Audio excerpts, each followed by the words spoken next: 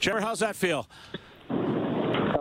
Feels better than the others, but it's a good time for us to take a hard look at the film and see the things that we left out there, and there's plenty to improve on. And like I said, I love this team. I think we're a work in progress, and we will be throughout the season, and it's just going to be about how we grow and how we respond to the things that happen. And we have an event right now. We won, and next week there's no difference. We've got to respond by taking a hard look at the film and seeing where we can improve, because I think the sky's the limit for this team. But clearly, I know there's things you want to work on and things you need to improve, but clearly you made steps tonight. We've been talking. You guys just seemed more comfortable tonight throughout the game offensively, just able to make plays that you hadn't been able to make in the first couple of weeks.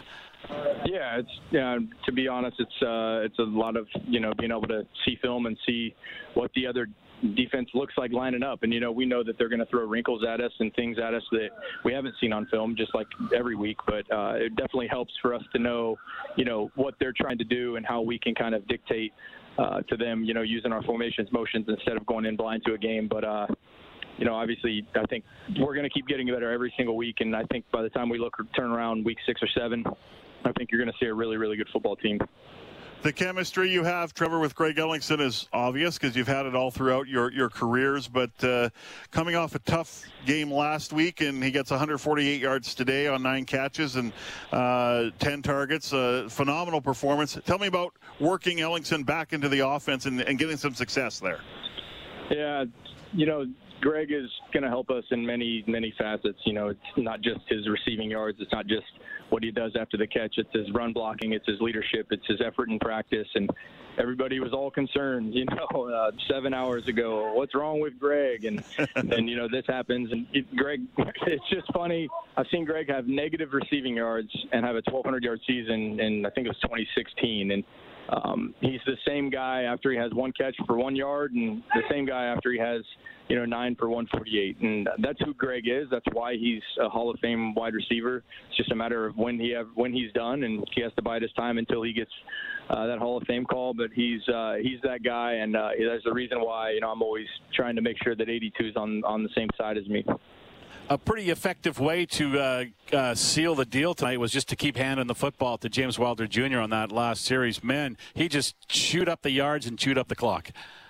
And James would tell you this. It's not James. It's our offensive line and James and our wide receivers blocking and us getting into right calls. It's everybody. This is a team event.